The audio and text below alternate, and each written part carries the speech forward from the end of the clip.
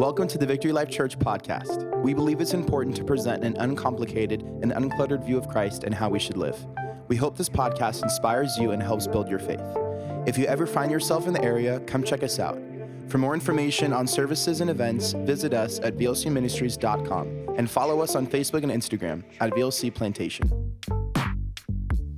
So you asked the question, I'm saved. You're saved. How many are saved? Would you raise your hand? Real high. You're saved. And no, Lord. Okay, all those sinners, raise your hand out there. No, okay. We got some honest people out there today. But now what?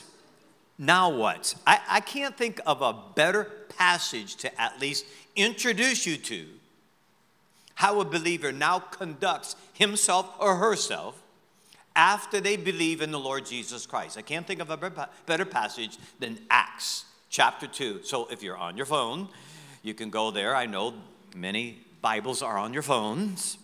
I don't ridicule technology, or you have an actual Bible.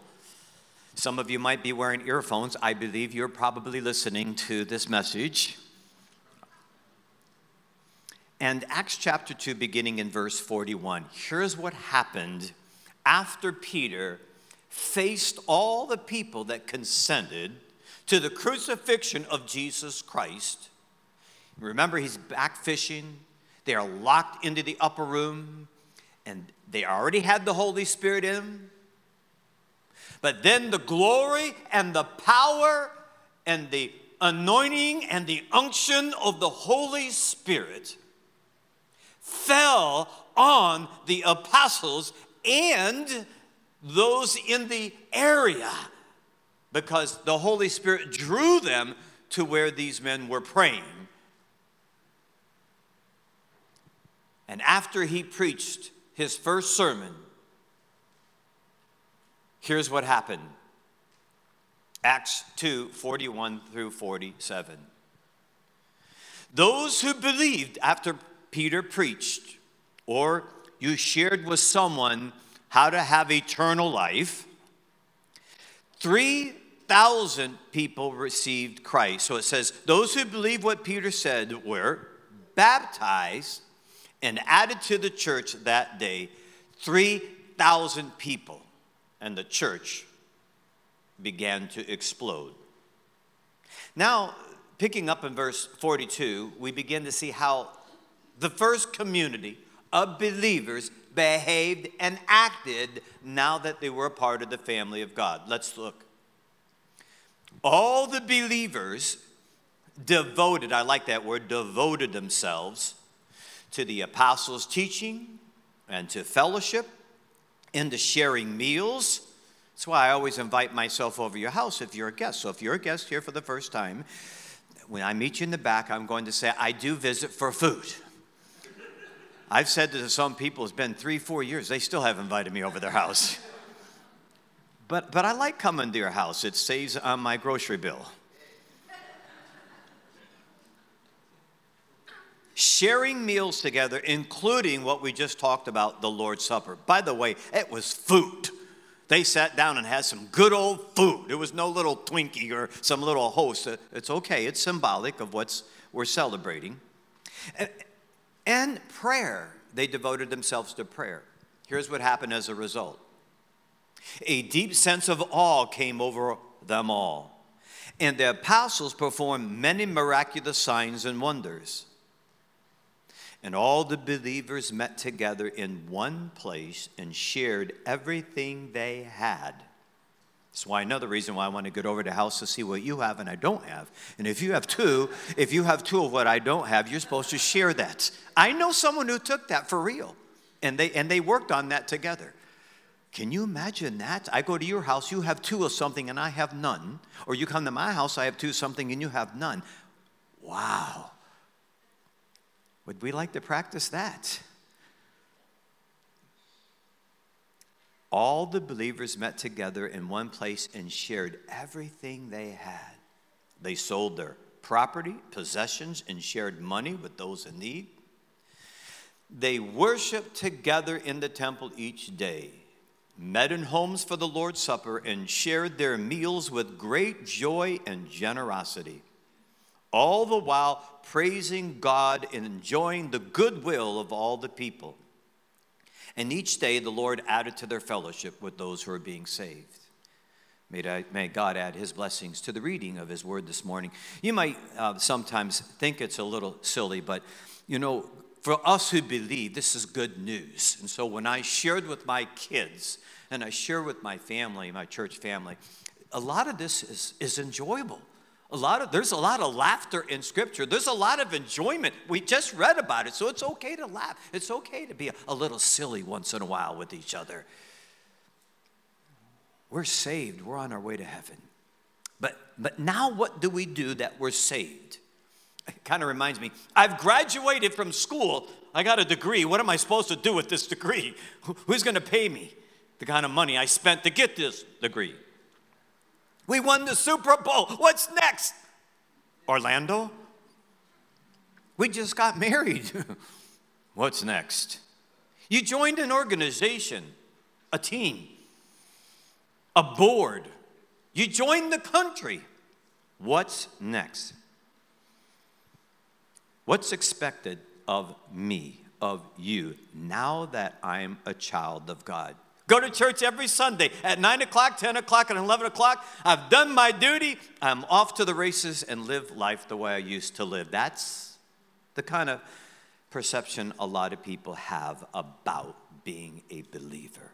We're going to smash down that wall and that myth. What are the privileges and responsibilities? If you notice on page 21, if you go there in your little booklet, we're going to remind you of some of the things that we're to do and some of the privileges that we have. Now remember, it says in Romans 10:13, whoever called on the Lord is now saved. That's settled. You don't need to go back there anymore. You're saved. You're a child of God.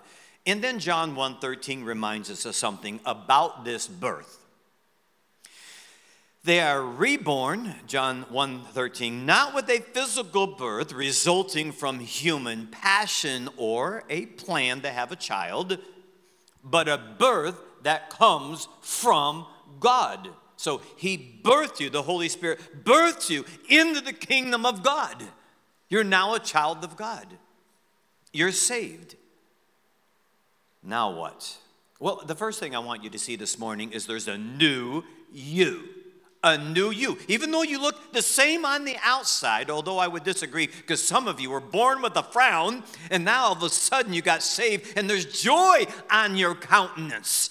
There's a twinkle in your eye. There's a little dance in your feet. There's a little clapping in your hand. And there's a little flutter in the heart when you get saved.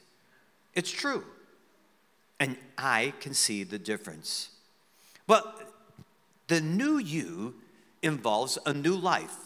The outline you can find on our VLC app, Plantation app.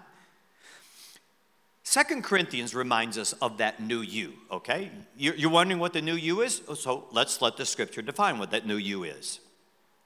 It teaches us 2 Corinthians 5:17. That means anyone who belongs to the Messiah, Christ, has become a new person. The old life is gone and the new life has begun. Now, I just want to stop here because I'll tell you the truth, church.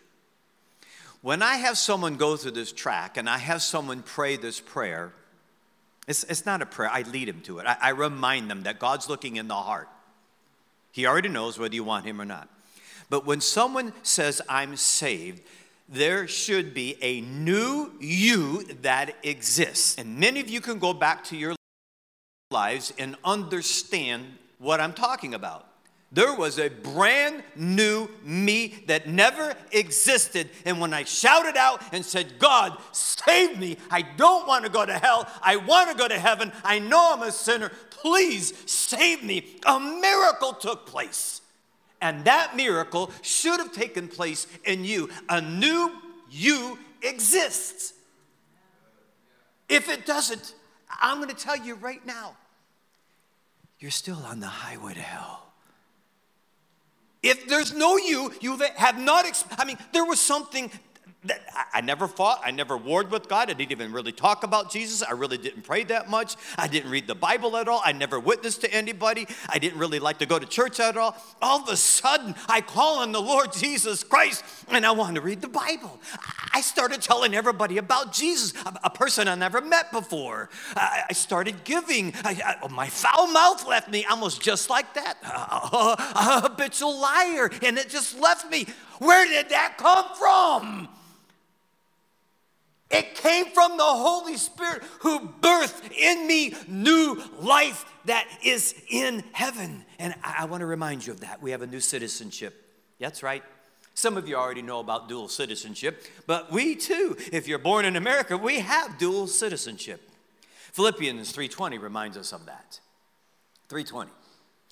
But we, that's believers, saved, born again, baptized into the family of God, forgiven of our sins, says, but we are citizens of heaven where the Lord Jesus, the Messiah, Christ lives.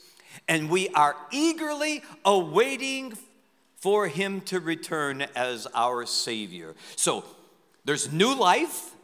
If you've not experienced that new life, you better do a checkup to see if indeed you've ever been born again. You have citizenship in heaven. By the way, we have new positions. We have new positions in Christ. We are seated in heaven in his administration. We are subjects in the kingdom of God. He tells us that in Ephesians 2:6.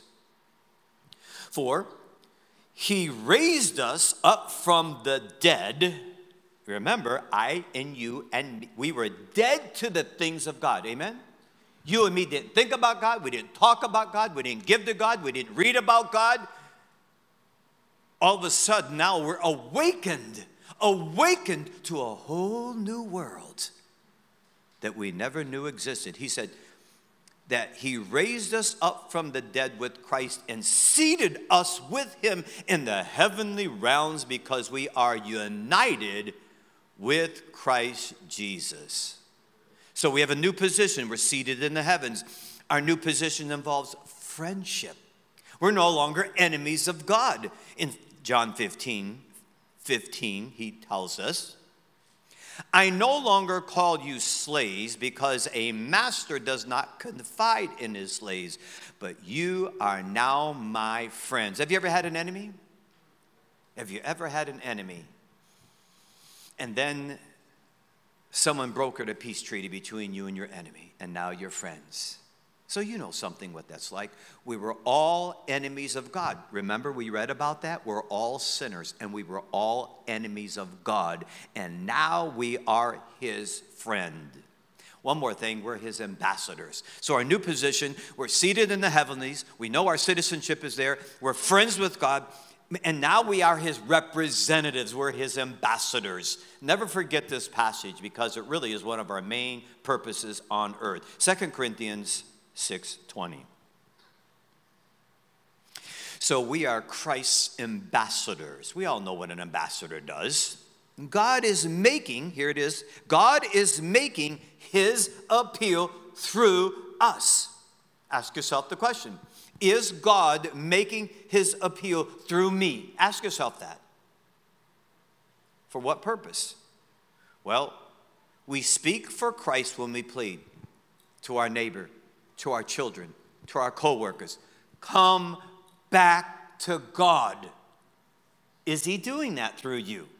It's one great sign that you're born again, that he's making his appeal through you. So you have new citizenship, you have new life, you have a new position, and I like this, a new destination. A new destination. How many were on the highway to hell? Raise your hand. Some of you are lying. Every person was on the highway to, where do you think they came up with that song? I'm on the highway to hell. You never heard of that one, okay. You just lied. We were all on the highway everybody was on the highway. And we now have a new destination. We've made a U-turn. And we're now in heaven. John 5:24 reminds us of this truth. Truly, I tell you, Whoever hears my word and believes him who sent me has eternal life and will not be judged, but has crossed over from death to life. That's the new you. Now look at that person next to you and say, I like the new you. Are you lying now, or are you telling the truth? Your spouse will tell you, I like the new you. Your children will tell you. Your friends will tell you, I like the new you. Okay, now that there's a new you, there's a new way of living. Okay, you ready for the new way of living? You signed up, you're aboard, you're in the family of God, you're now a child of God. There are some privileges and responsibilities that a child of God has. Do you want to hear about them? Okay. Let me start with one main thing, though, before I get to the points.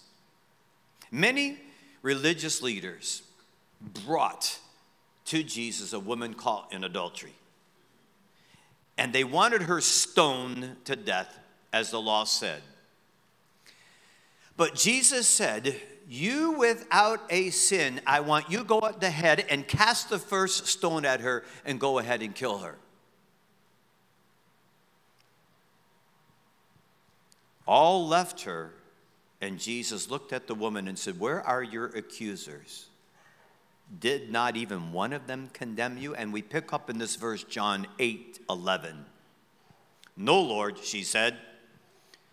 And Jesus said, neither do I. Go and sin no more. Let me continue this thinking. There's a new way of living. Let me continue on this way of thinking. Galatians 5:24. Those who belong to Christ Jesus have nailed the passions and desires of their sinful nature to the cross and crucified them there. And since we are living by the Spirit, let us follow the Spirit's living in every part of our lives. Let me finish that passage in Galatians 5:19 through 23. It kind of contrasts the way we used to live and the way we now live. Let's pick it up. Verse 19. Okay, the way we used to live. When you follow the desire of your sinful nature, now we're talking about a way of life. The results are very clear. Sexual immorality, impurity, lustful pleasures, adultery, sorcery, hostility, quarreling, jealousy, outbursts of anger, selfish ambition, dissensions, divisions, envy, drunkenness, wild parties, and other sins like these. Let me tell you again, as I have before, that anyone living that sort of life will not inherit the kingdom of heaven. Now, I don't want you to get discouraged, because the easiest thing in the world would be for a saint to become discouraged. Can you find any saint in the Bible that after they believed in Jesus Christ that carried this out perfectly?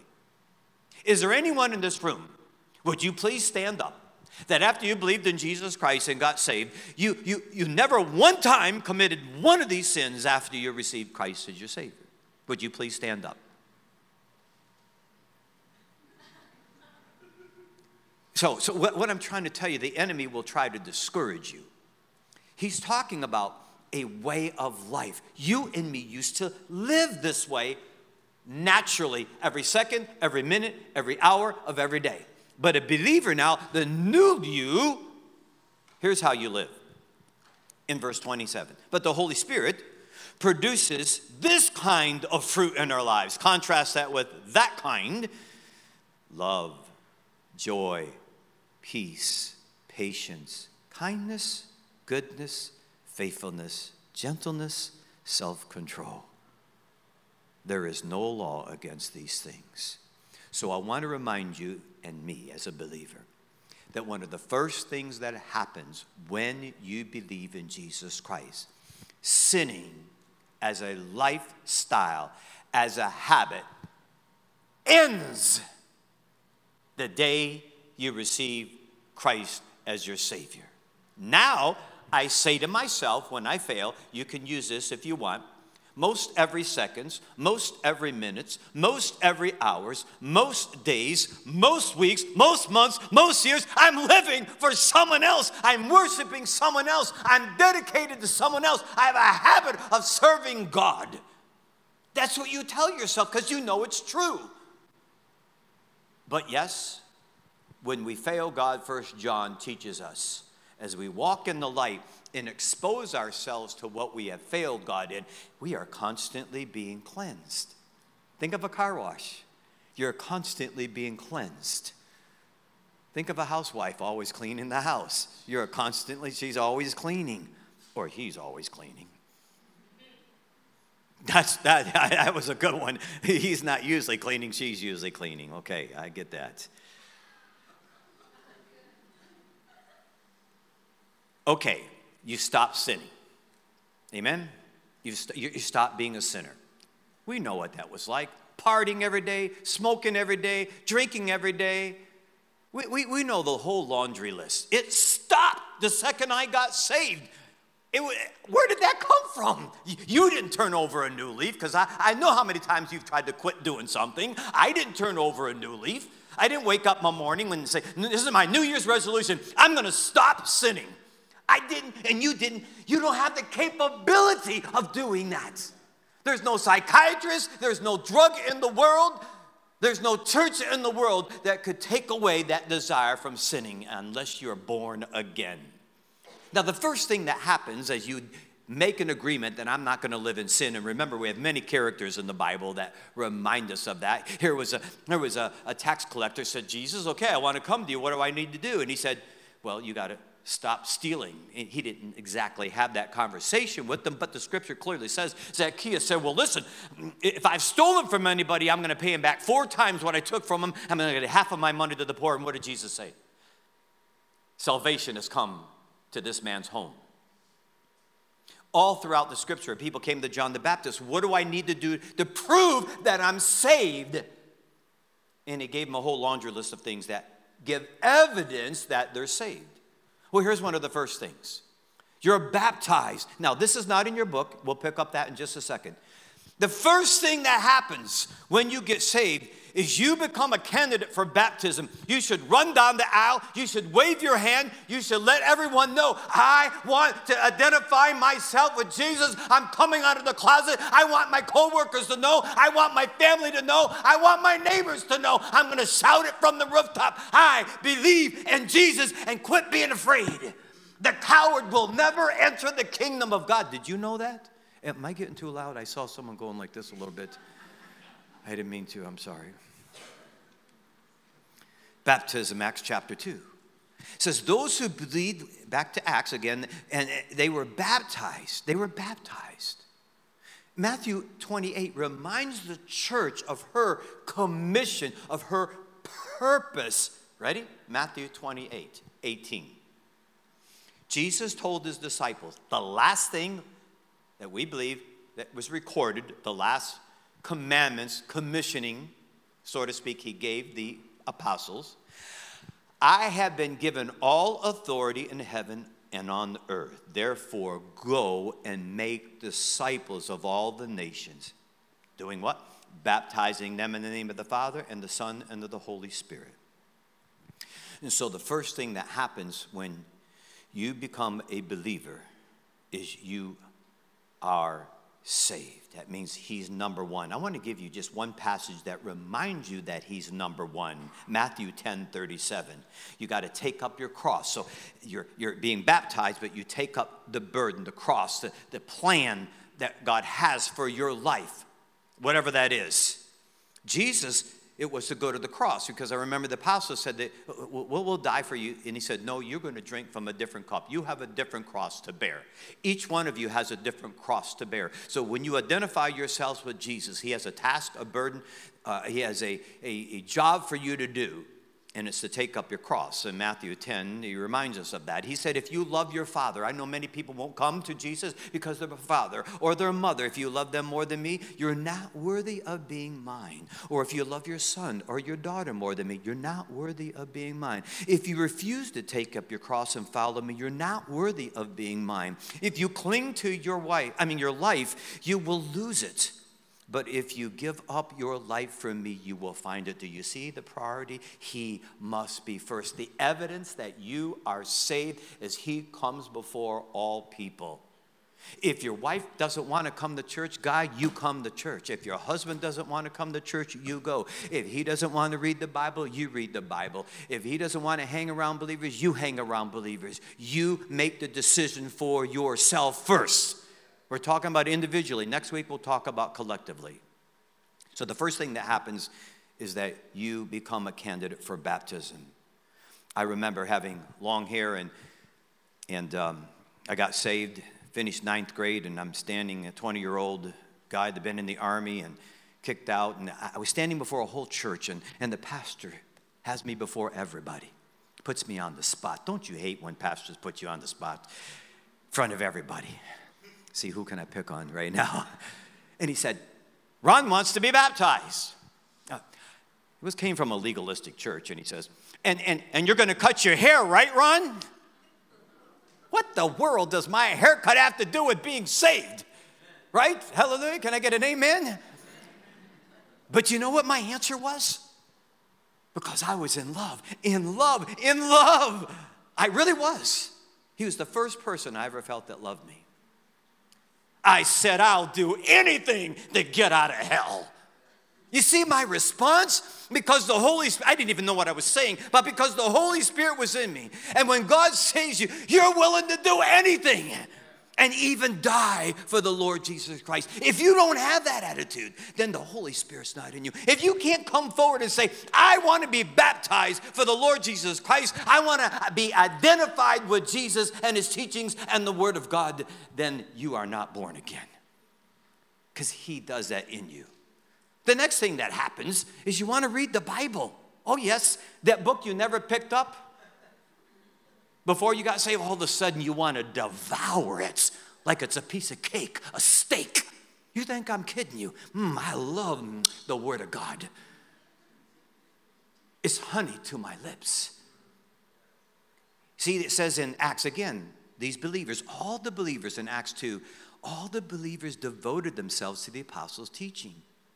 Here's what Peter tells us, 1 Peter 2:2. He says, like newborn babies. He calls you a baby. Some people are still babies, and they always remain babies because they don't read the Word of God. They go to churches, and they remain babies, and some denominations, and they remain babies because they don't teach the Word of God. They stay in elementary school for the rest of their lives, but they are born again. But here's what the Bible tells you and me. Like newborn babies, you must crave. You remember what you used to crave before you got saved? Now take that craving, and now you're saying, hey, I crave pure spiritual milk so that you will grow up into a full experience of salvation, what God has for you. Cry out for this nourishment. I want to remind you what Revelation teaches. It specifically in context, it's about the book of Revelation, but I believe God is pleased when I say this is about the whole book, a whole Bible. In Revelation 1:3, God reminds us, God blesses the one who reads the words of this prophecy to the church, and he blesses all those who listen to its message and obey what it says, for the time is near. Read the Word of God because you want to learn about the greatest person in the world. One more, Psalms 119 reminds us, your word is a lamp to my feet and a light for my path. I hope next year I'm going to challenge all of us we get this daily bread for free, and it will take you through the Bible in a year. Usually at the beginning of the year, we challenge everyone to read through the Bible in a different way. And so I want to challenge you this year, everyone, to get one of the daily breads. We have a bunch in the back, and follow the plan. It has you in the Old Testament and it has you in the New Testament. Read the Word of God.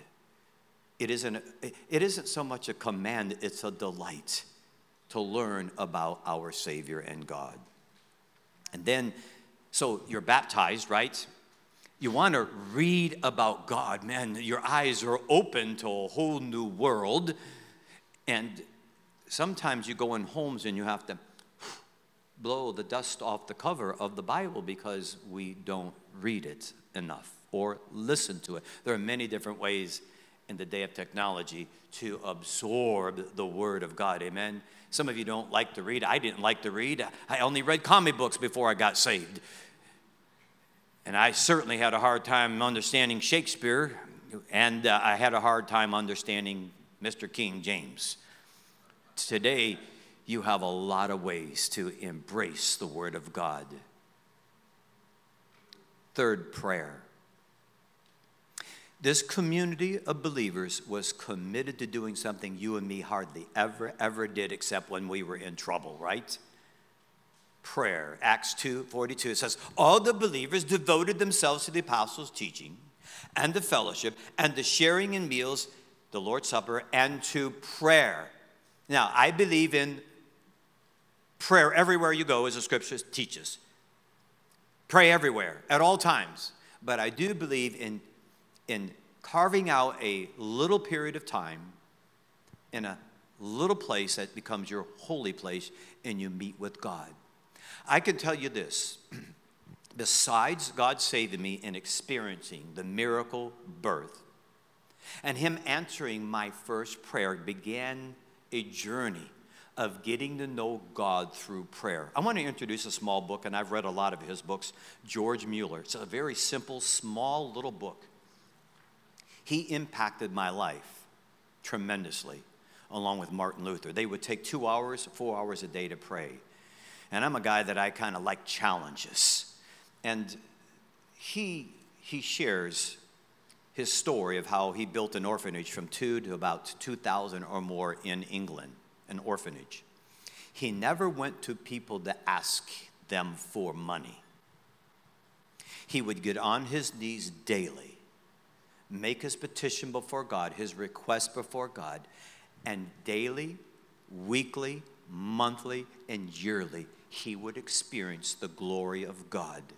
Things like sitting at the table with all the kids, and no one's around and they have no food, only to have the milkman break down right in front of his house, and he has to get rid of all the milk or it's going bad. And they come in and they give all the children milk. There are many, many, many stories in his simple book, Release the Power of Prayer, George Mueller, and other books like that remind you, as well as the scripture, please pray. We are commanded to pray, and it's a privilege to pray. Philippians 4:6 says, don't worry about anything. Everybody's worried about what's going to happen in this world. I know we've been tempted with it. I've been tempted with it. He said, instead, pray about everything. Tell God what you need and thank Him for all He has done. I think we forget that part. I know we have to remind ourselves and be intentional about the part. Thank Him for what He's done. Remember this before you pray. Remember this before you pray. What is it? God said, I have given you everything you need for life and godliness. Have you thanked Him for that? Let me repeat that one more time. God said, I've already given you everything you need for life and godliness. Then why in the world are you going back to God asking Him for something He's already given you? Thank Him. Praise Him for it. Maybe look around and see where He hid it. You know, Christmas time's coming up and people used to hide gifts and you got to go find it. It's right there before you. He said, I've given you everything you need. Now, that doesn't mean you stop praying and asking. You ask so you know it's He that is supplying your need. In Hebrews 4:16 tells us now that we're His children, here's how we can approach God. I dare you to approach some rich person and say, hey, I need $100,000 right now. And how do you think that person's going to react? Well, look what he says here in Hebrews 4:16. Let us come meekly to the throne of gracious God. Well, I won't scream, I won't shout it, but he says, come boldly to the throne of our gracious God. There we will receive his mercy, and we will find grace to help us when we need it the most. So prayer becomes a part of your lives. I've shared this story so many times, but you never get tired of telling your stories. Except when you get in the 70s and 80s and you repeat yourself and say the same story. And your spouse tells you, I just heard that indoors for 2 years.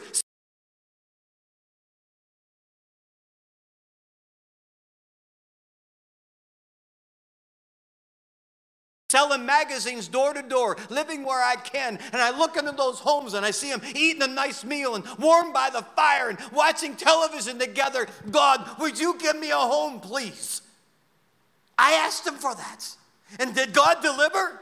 Hallelujah, he did. I knocked on a man's door trying to sell him a magazine. And guess what? He sold me some real estate for free. I got to go live with he and his family for 3 years. He answered my first request I ever put in for my life. He proved to me he was alive. And boy, that started me on my journey to praying. And then I would ask pastors, how come we don't pray like the Bible teaches us? How come we don't ask for the things that he told us to ask for? How come we don't pray for the sick like he tells us to pray for the sick? It would astonish me. I couldn't understand. I had a kindergarten faith, and they're trying to complicate what's in the Bible. Don't complicate it. Don't let people around you tell you you can't ask for things from God. Now, fellowship. This is an important one, fellowship. We're almost winding up. Acts 2:42. Remember, this is the activity of a new believer. These are privileges and responsibilities. You remember who you used to fellowship before you got saved? Do you remember those characters?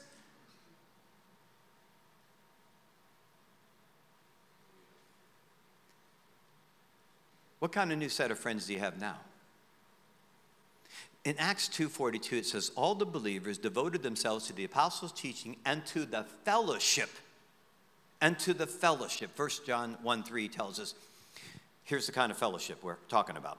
We proclaimed you, John. We proclaimed you, 1 John 1:3, what we ourselves have actually seen and heard, that means Jesus, so that you may have fellowship with us. And our fellowship is with the Father and with the Son, Jesus Christ.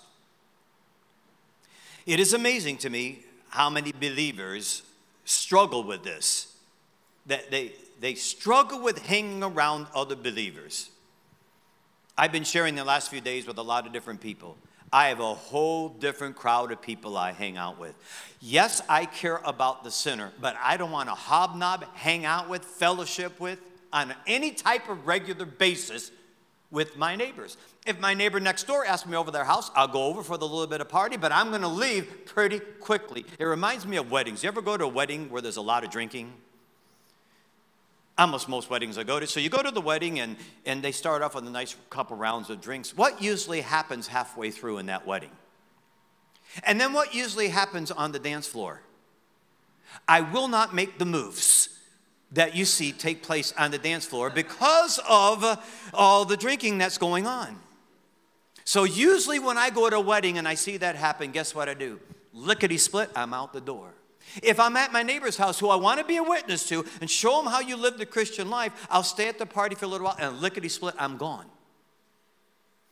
If I'm out playing tennis or with a guy regularly or a pickleball and the person, all they're doing, and they're my partner, and I hang around them and they want to play every day and all they're wanting to do is be worldly and talk worldly, they're not going to be my partner very long.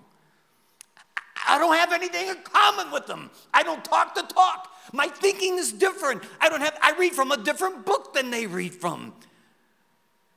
I serve someone that's different than they serve. So my fellowship from the very beginning as a college student, I was a lonely guy because I either hung around the legalists who you couldn't do anything. I couldn't drive in my boogie van. I couldn't have long hair. I couldn't listen to rock and roll Christian music. I couldn't go shoot pool. I couldn't play cards. I mean, they had me. I said, why don't you put me in a straitjacket and put me in jail? That's what I told them. And then you had these other guys that I enjoy some liberties, and I won't tell you what liberties I enjoy, but they enjoyed those liberties. But the only problem is they overdid it. I wanted to have fun, and I wanted to enjoy what God permits me to enjoy, but I wanted to do it to where it glorified Him. So guess what? I was lonely many times.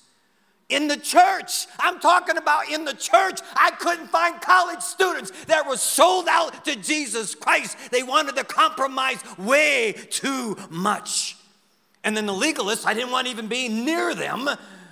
You might as well almost be lost.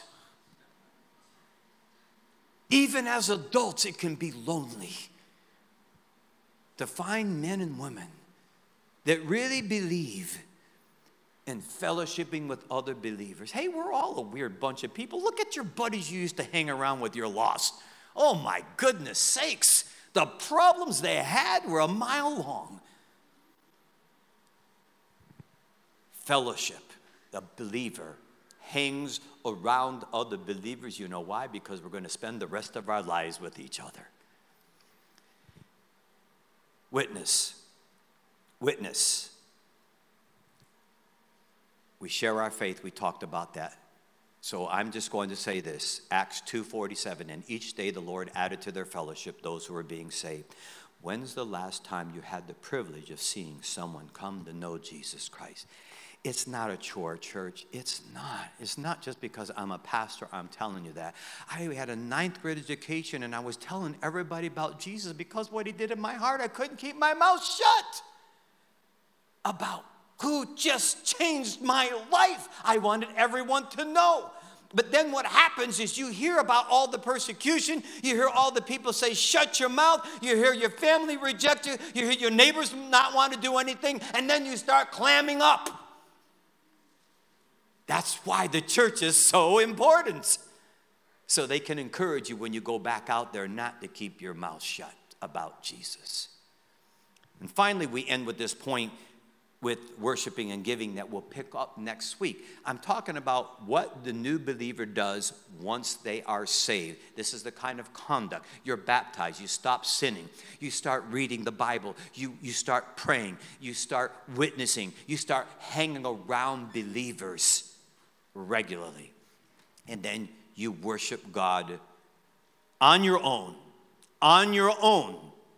Not just in the church. We'll talk about church next week. You start on your own. I used to take a challenge, and that challenge was this. I remember when I got saved and even went to college, I said, you know what, I want to mimic my heroes. All my heroes are Christians. My sport heroes are Christian. My businessmen and women, I like those that are Christians. I look for Christians in every single vocation, and they are the people that I admire. So naturally, when I'm going into ministry, I'm thinking about people like George Mueller and other great saints like this. And Martin Luther, and I heard they prayed 2 hours a day, or I heard they prayed 4 hours a day, and oh yeah, God, I want to be like that. Have you ever felt that? Have you ever felt that? Who came in and stole that desire from you to be like that? Who did it? Who came in and cut in and kept you from desiring those things? Was it your mama, your daddy, your brother, your sister, your workplace, your neighbors? Was it the persecution from the world? Who has robbed you of that passion that God gave you Himself? Who came in and stopped it? And I remember trying to memorize a chapter in the Bible while I was going to school, while I was working 2 jobs, while I was trying to pray. I remember that. I didn't succeed at all those things. I try to bite off more than I can chew, like some of you. And then I flunked Greek, even though I'm Greek.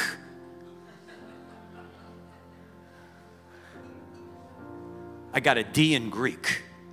So that's why I preach in English and teach in English. Guys, I'm just like you and you're just like me. Let's find ourselves as saints, embracing our new responsibilities and privileges, and be intentional about it. But being intentional to make sure we teach our children and that other people can see those changes in us. More than ever, there's that need, isn't there, for people to see Christ in you and me. Let's pray. Would you stand with me, please, as we continue worshiping God, and want to invite some of you to come down at front to pray. Remember, my house will be called the house of prayer. I'd love to see God's people praying for what we just talked about, for the glory of God, for the Shekinah glory of God. Father, we pray for your Shekinah glory, not for an experience so we can walk away and say, boy, the hair on the back of my neck just raised up because I was around the glory of God. But we believe when the glory of God takes place that people are broken, that people are hurting, people are crying, that people are shouting, people are laughing. There are a lot of things that happen when you get a hold of us. Things that you want us to do, answered prayer. We pray that the glory of God would be present in this place, even bringing healing. I've been praying, Father, for spiritual healing and fleshly healing. We're asking for you to do that. But most of all, remind everyone in here that says they're saved that these are the things that you really laid out that we should be involved in. Would you remind us of that today and this week? In the name of Jesus, I pray. Amen. Thanks so much for listening to this podcast. If this has blessed you, would you consider giving a financial gift to help bring this message to more people? You can do that at vlcministries.com/give. You can also subscribe, rate, and share this podcast with your friends and family. Here's what we believe: living God's way, everywhere, every way, every day. We love you, and God bless.